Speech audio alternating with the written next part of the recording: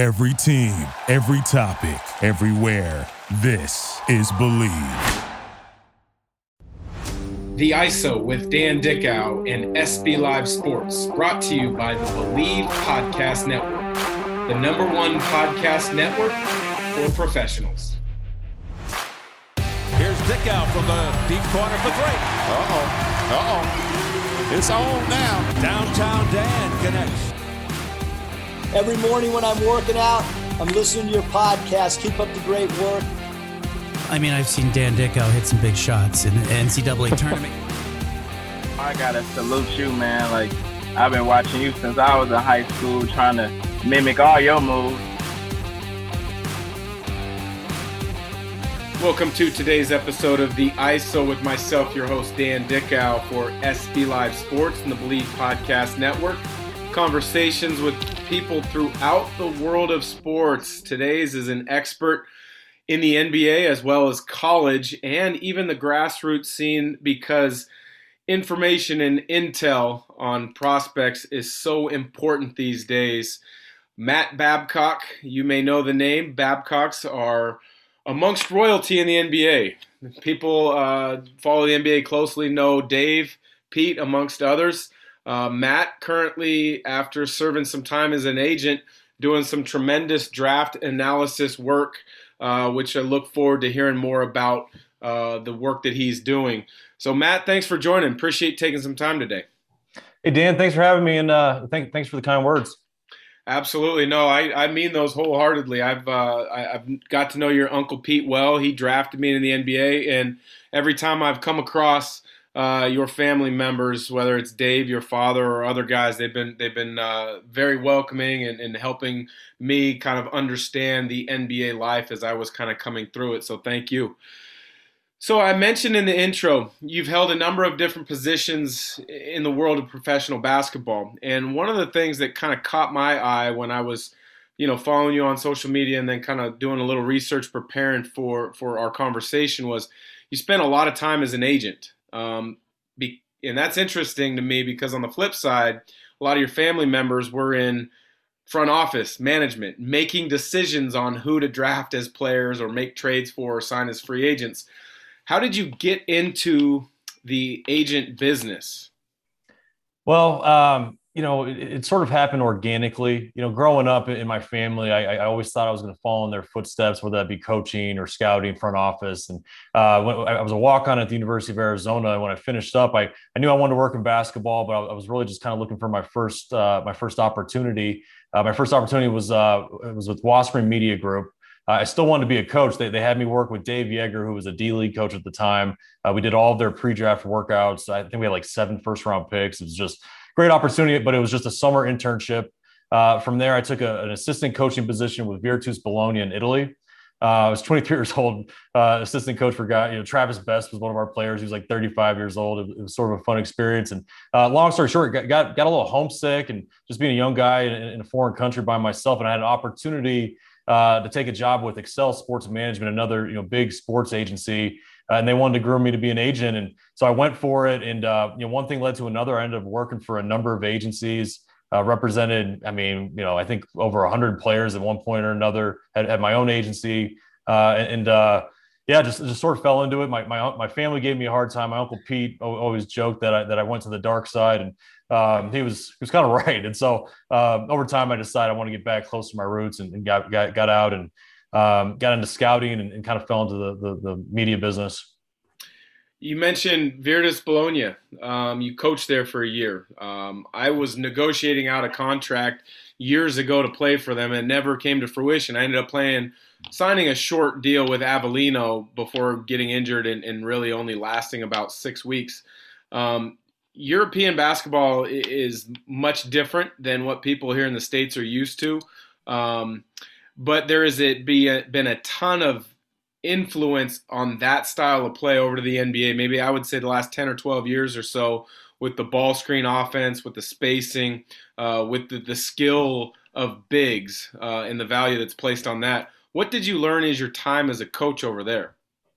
Yeah, I mean, first of all, I loved it. Italy was just such a great place to live for a young guy. I mean, the food, the culture, the whole deal. And from a basketball standpoint, it was pretty eye opening. That there were certain things that I really had to adjust. I mean, different defensive rotations, and some of the basic concepts that they use were foreign to me. I love the player development. That was the one thing that always attracted me to coaching, was working with players individually. And in Europe in general, they just really value individual development, the spacing, the pace, a lot of ball screens like you mentioned.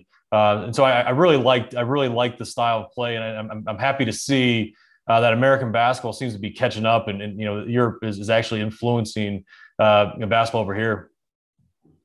So you mentioned going from Bologna then back to the States and kind of getting into that agent business.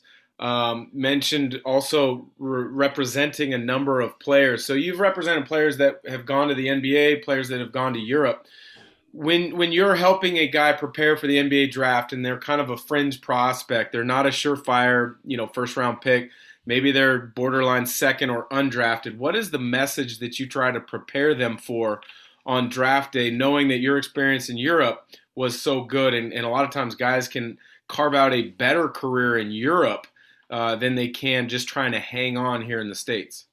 Well, I mean, for one, it's changed quite a bit with those types of guys. When I first started in the agency business, the D League was really just kind of getting going, and there wasn't two-way contracts and affiliate player deals. There wasn't as many roster spots, and so it usually ended up being a deal where for guys that were fringe, we either wanted a guaranteed contract in the NBA, or we were just going straight to Europe and starting to build carve out a career there. And it made it very challenging because guys always want to scratch the itch and see what they were made of. Taking a training camp deal, which is a non-guaranteed contract, or at the time playing in the D League for chump change. I mean, it was nothing, and so that was challenging.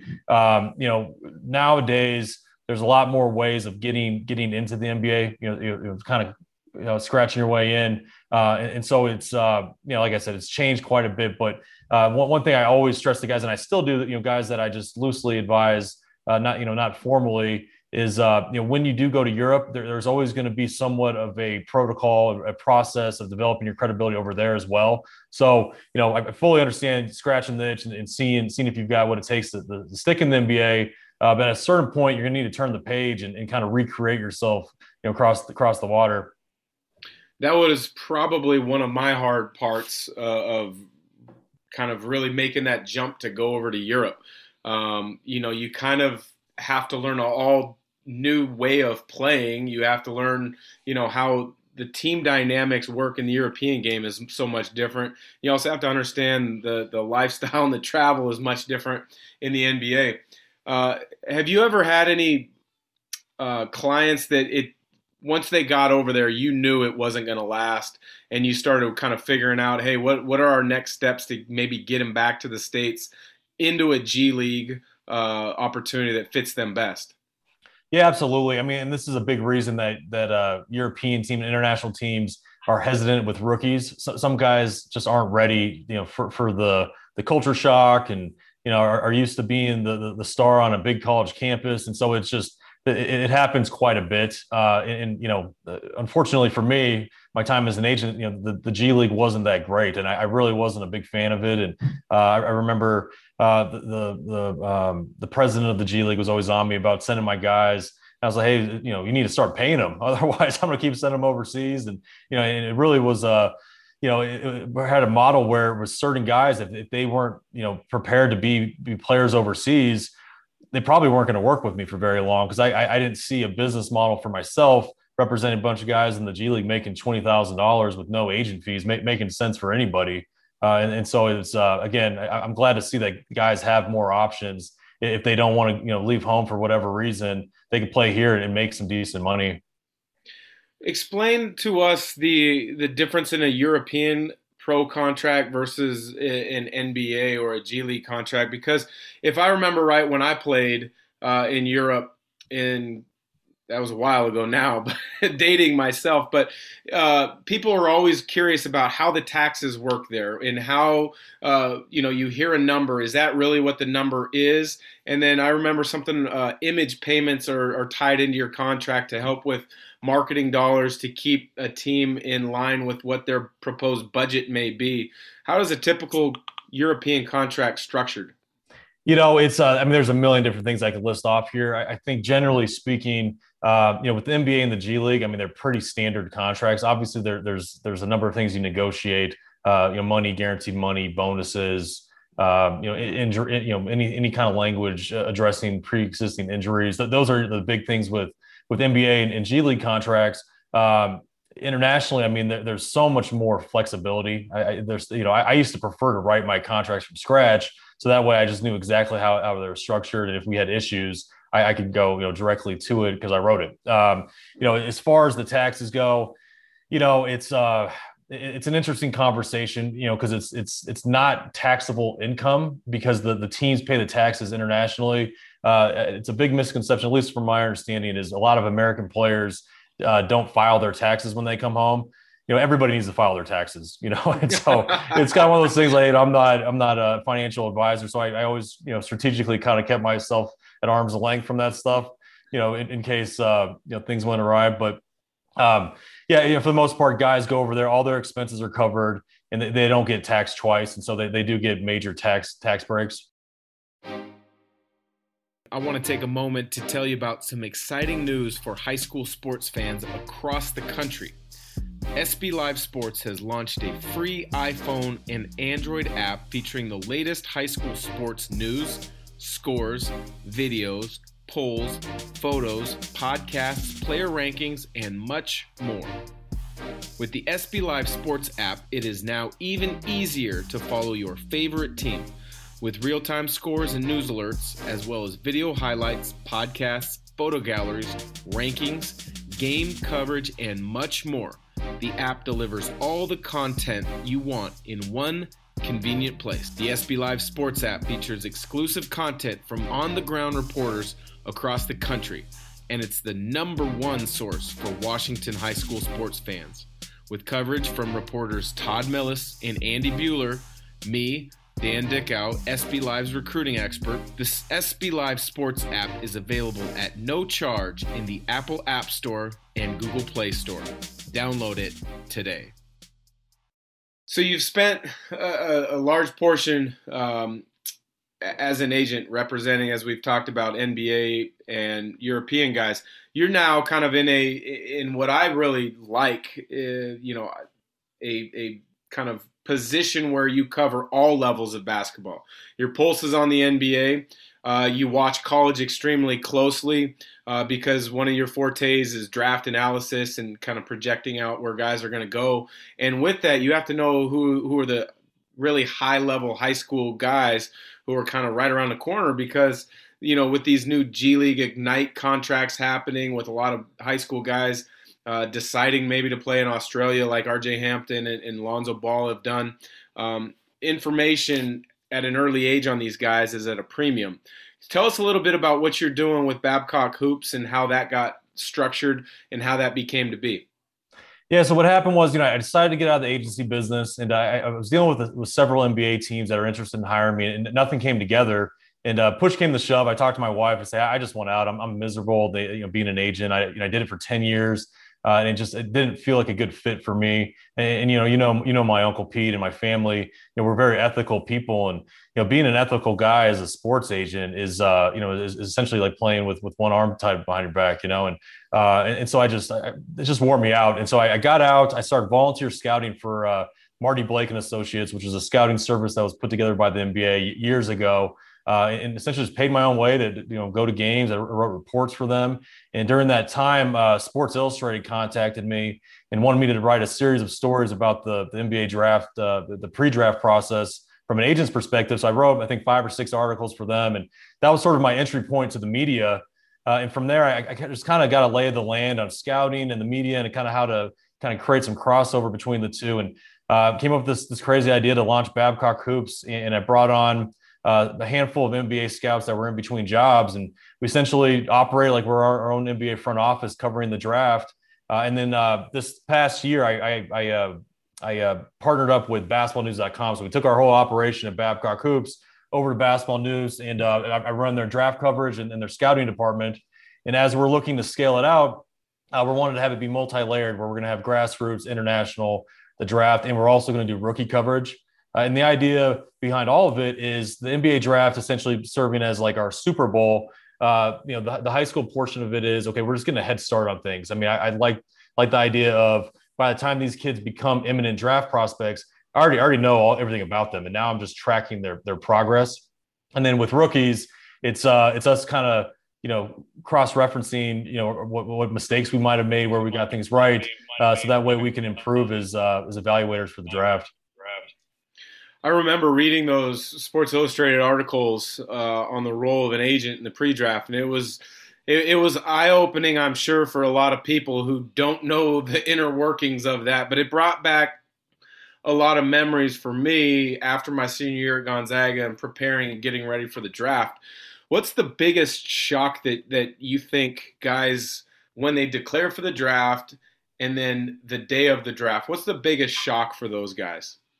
Let's see here. I mean, I think one thing, a huge misconception with the pre-draft and agents and players is that everybody thinks agents have so much control over everything, and there's certain cases that they do, but for the most part, and for most players, the representation are more of business managers. As far as the draft goes, I mean, like for yourself, you're a late first round pick. I'm assuming you probably had to work out for a number of teams. And it's more of advising you how to manage your schedule properly, which teams to prioritize, kind of getting prepped for your interviews and what to expect. That's the biggest job for an agent. So I think a lot of players go into this process with their agent thinking that they're going to move mountains, and it's just not realistic. And I think it's a big reason a lot of players switch agents quickly. I mean, there's so many guys that have second agents by the time the draft even happens. And so for me, that's usually the biggest surprise for players. With your time as an agent, obviously you're going to have friendly relationships with other agents. You're going to have, I would imagine, kind of adversarial relationships with other agents. Is there an agent or two that you looked at and said, you know what, that guy does it the right way. I respect how he's going about getting clients, representing his clients, and you really liked what they did? Yeah, the first guy that comes to mind is Sam Goldfeder. I mean, I've known him since I was in high school. He was the reason I took the job in the agency business in the first place. He's Jeff Schwartz's right-hand man. He's just a really good guy. My biggest regret in my career, and I'm one to not really have many regrets, was leaving Excel Sports Management to work with Andy Miller.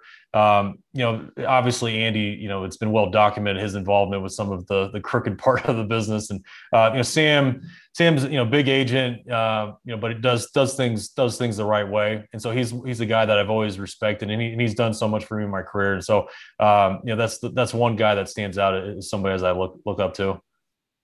And how about a front office in the NBA? There's teams that have stability, and there's teams that have a lot of movement, in the front office, coaching, as well as in the players on the roster. But when you look from the front office side of things, is there an organization that really stands out to you?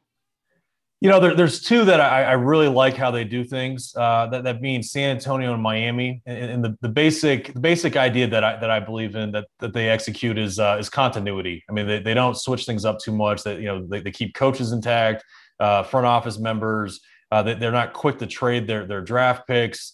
They believe in their protocols, and they stick to their guns. And I think the NBA they're too trigger happy across the board, whether that be coaches, shaking up front office, players. I think there's a huge thing to be said for continuity, and that's your roster, that's your staff too. Yeah, I would agree with the continuity piece. I look at Gonzaga as a college program, and the staff that Coach Few is. And I know Tommy Lloyd is moved on to Arizona. I want to get your take on that as a former Arizona alum. But, he has had a group of coaches that have been with him for a number of years. And guys don't leave until they're absolutely ready to be head coaches. And I think that speaks volumes for a culture of an organization. But when you look at those organizations, what would it take to get you interested in going back to be part of a front office as opposed to what you're doing now? Because it sounds like Babcock Hoops is really kind of doing some great things, and you're really liking what you're doing. Yeah, and the thing is, with Babcock Hoops Basketball News, and I've got a number of different consulting deals. I mean, everything I'm involved in right now is a lot of fun, and I'm essentially doing all the things that I would like to be doing for a team anyway. And so, definitely going to keep the door open for that. But my family and I were comfortable in Denver, and I'm happy, and things are going well. So, I mean, I don't really have a great answer for that, but going to work for an NBA team is always somewhat of an option, because I mean that's just been my dream since I was a kid. But it would probably take a pretty good deal to get me to do it. That sounds pretty similar to myself when people ask if I would get into coaching or front office stuff in the NBA. And I've had conversations with people, but nothing's made sense. It has to make sense, but I will never say no, as I'm sure you wouldn't. I don't want to put words in your mouth until you hear more of what it would entail. With all the changes in the NBA over the years of being able to go straight to high school, and then you have the one and done where you have to go to college, and now you've got the G League Ignite team coming, and other guys are finding ways to skirt the rules. The NCAA is coming up with the name, image, likeness. I think that guys should be able to go straight to the NBA, just like they did with Kevin Garnett, Kobe, and those guys in that era. Because I think the NBA is much more prepared to teach those guys and learn those guys. And I think there are more high school guys that have the background from the AAU scene now as opposed to then to be ready for it. What is your thought on that?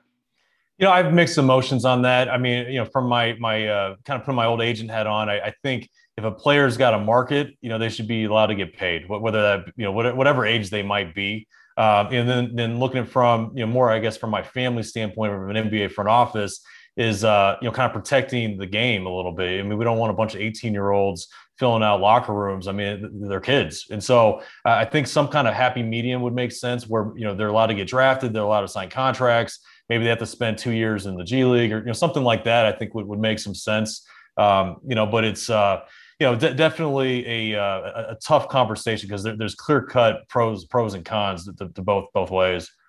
Yeah, without a doubt. There's lots of pluses and minuses to all that.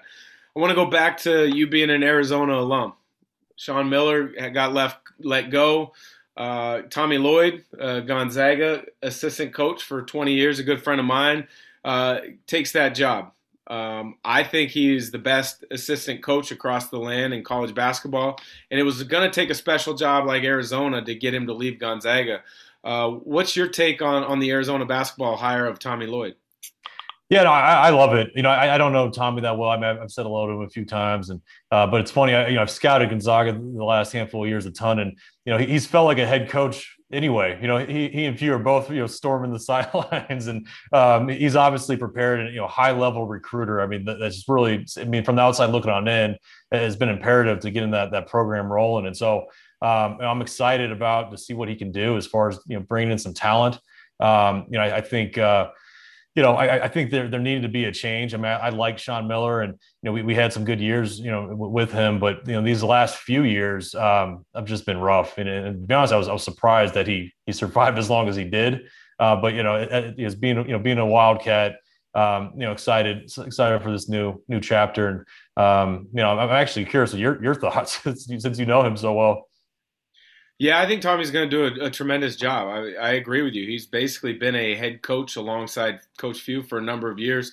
He is very innovative in trying different things on both ends of the floor. He's got a lot of European influence on the offensive end. He was a big part of Gonzaga starting the trend of continuity ball screen. I think he's got a great eye for evaluating of talent. Both, he started in Europe, got a number of high-level guys there, but he also knows the right guys to go after here in the States. So I think that name brand of Arizona is really going to help him, open a lot of doors. And then I think player development-wise, he's really creative. We've had a number of conversations over the years, and it even went back to when, I was a redshirt. He was, part of the program then.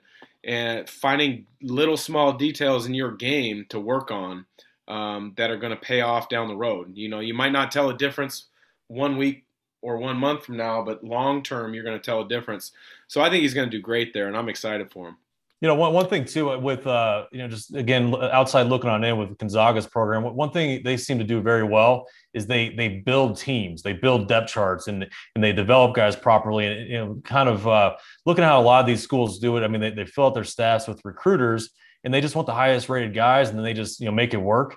And it ends up being a sloppy mess, And so I'm hoping he could bring that to U of A and really kind of put together teams that are synergized. Yeah, I think he will. I mean, you look at a guy like Rui Hachimura for the Wizards now. I mean, Tommy found him at a FIBA tournament. Rui comes to campus. He's got all the potential in the world, the athleticism, the raw, natural skill. But they had a plan for him like, hey, if we bring him along slowly, right, you could be this. Rui bought in, and by the third year, his junior year, he's a borderline All-American. Well, he was an All-American. He's a lottery pick. Yeah, I remember watching it. I watched him his sophomore year. I was at University of San Diego, sitting courtside, watching Tommy run the sidelines, which I still think is really funny that the assistant was doing that. But and Rui was the man, and you could tell they had a progression plan for him. They didn't play him probably as much as he should have.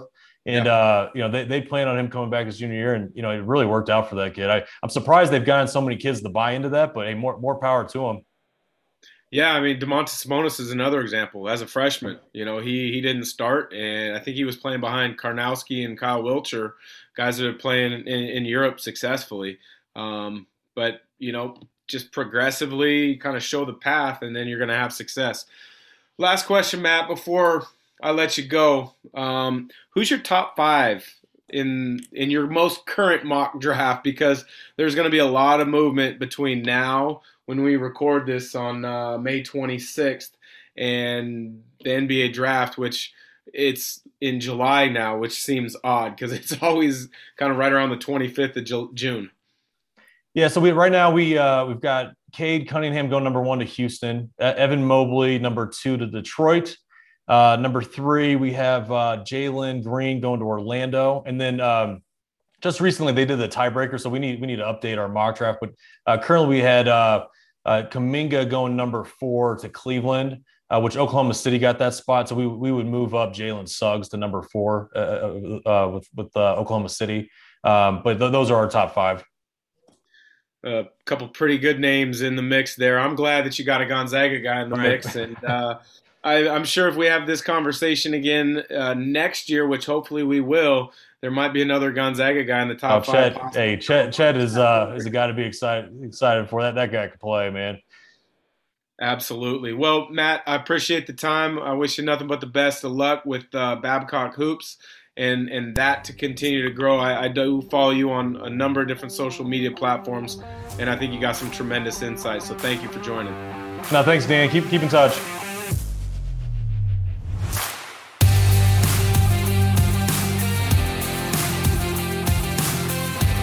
The ISO with Dan Dickow and SB Live Sports, brought to you by the Believe Podcast Network, the #1 podcast network for professionals.